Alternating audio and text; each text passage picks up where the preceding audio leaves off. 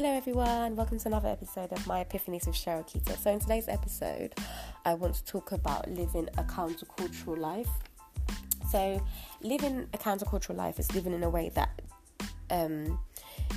your values and behaviour is different from those, like most people of the world and most people in society.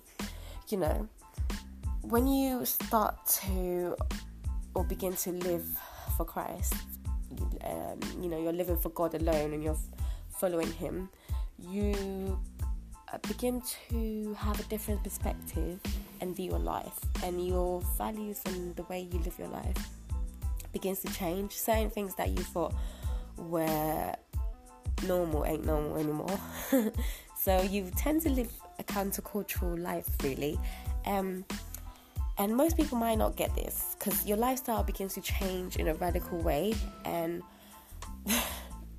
the Holy Spirit lives in you, so it begins to challenge you and convict you, and like someone will offend you and you would forgive them easily where before you wouldn't.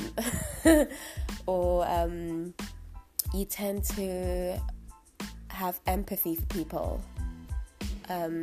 You bear the fruits of the Spirit, which is love, joy, peace, kindness, patience, self-control, gentleness. You begin to change from the inside out, especially if you immerse yourself in the Word of God.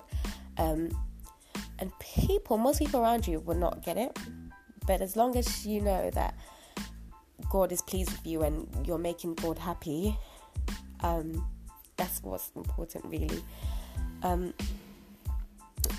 Because at the end of the day, we're all brothers and sisters in Christ, and we're all going to have to give account for ourselves. And you want to live a life where you'd make God proud, and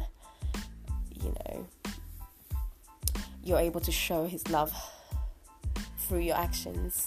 I just want to talk about this. There's this Bible verse in John 15 verse 19, and it says, "If you belong to the world, it would love you as its own. As it is, you do not belong to the world, but I have chosen you out of the world. That is why the world hates you." So people might not get it. People might not understand the way you're living your life. They might say, "Oh, why are you doing this? You should do it this way." But then, I just want to encourage you to allow God to lead you and direct you. I just pray that He helps us to follow His directions for our lives, and to serve Him and others in the way that He He wanted us to. And